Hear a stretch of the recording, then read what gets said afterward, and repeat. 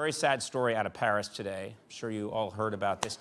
Just really painful to watch a massive fire at the iconic 13th century Cathedral, Notre Dame. And we're all hoping, of course, that they're saying that I don't think anyone was hurt, and they're saying that they think maybe they can one day rebuild. Yeah, the main structure is going to be okay, and that's.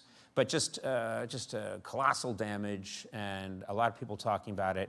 And of course, you know, if people are talking about something, you know what that means.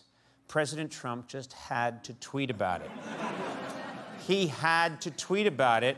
This was his real tweet from earlier today. Check it out. So horrible to watch the massive fire at Notre Dame Cathedral in Paris. Perhaps flying water tankers could be used to put it out. Must act quickly.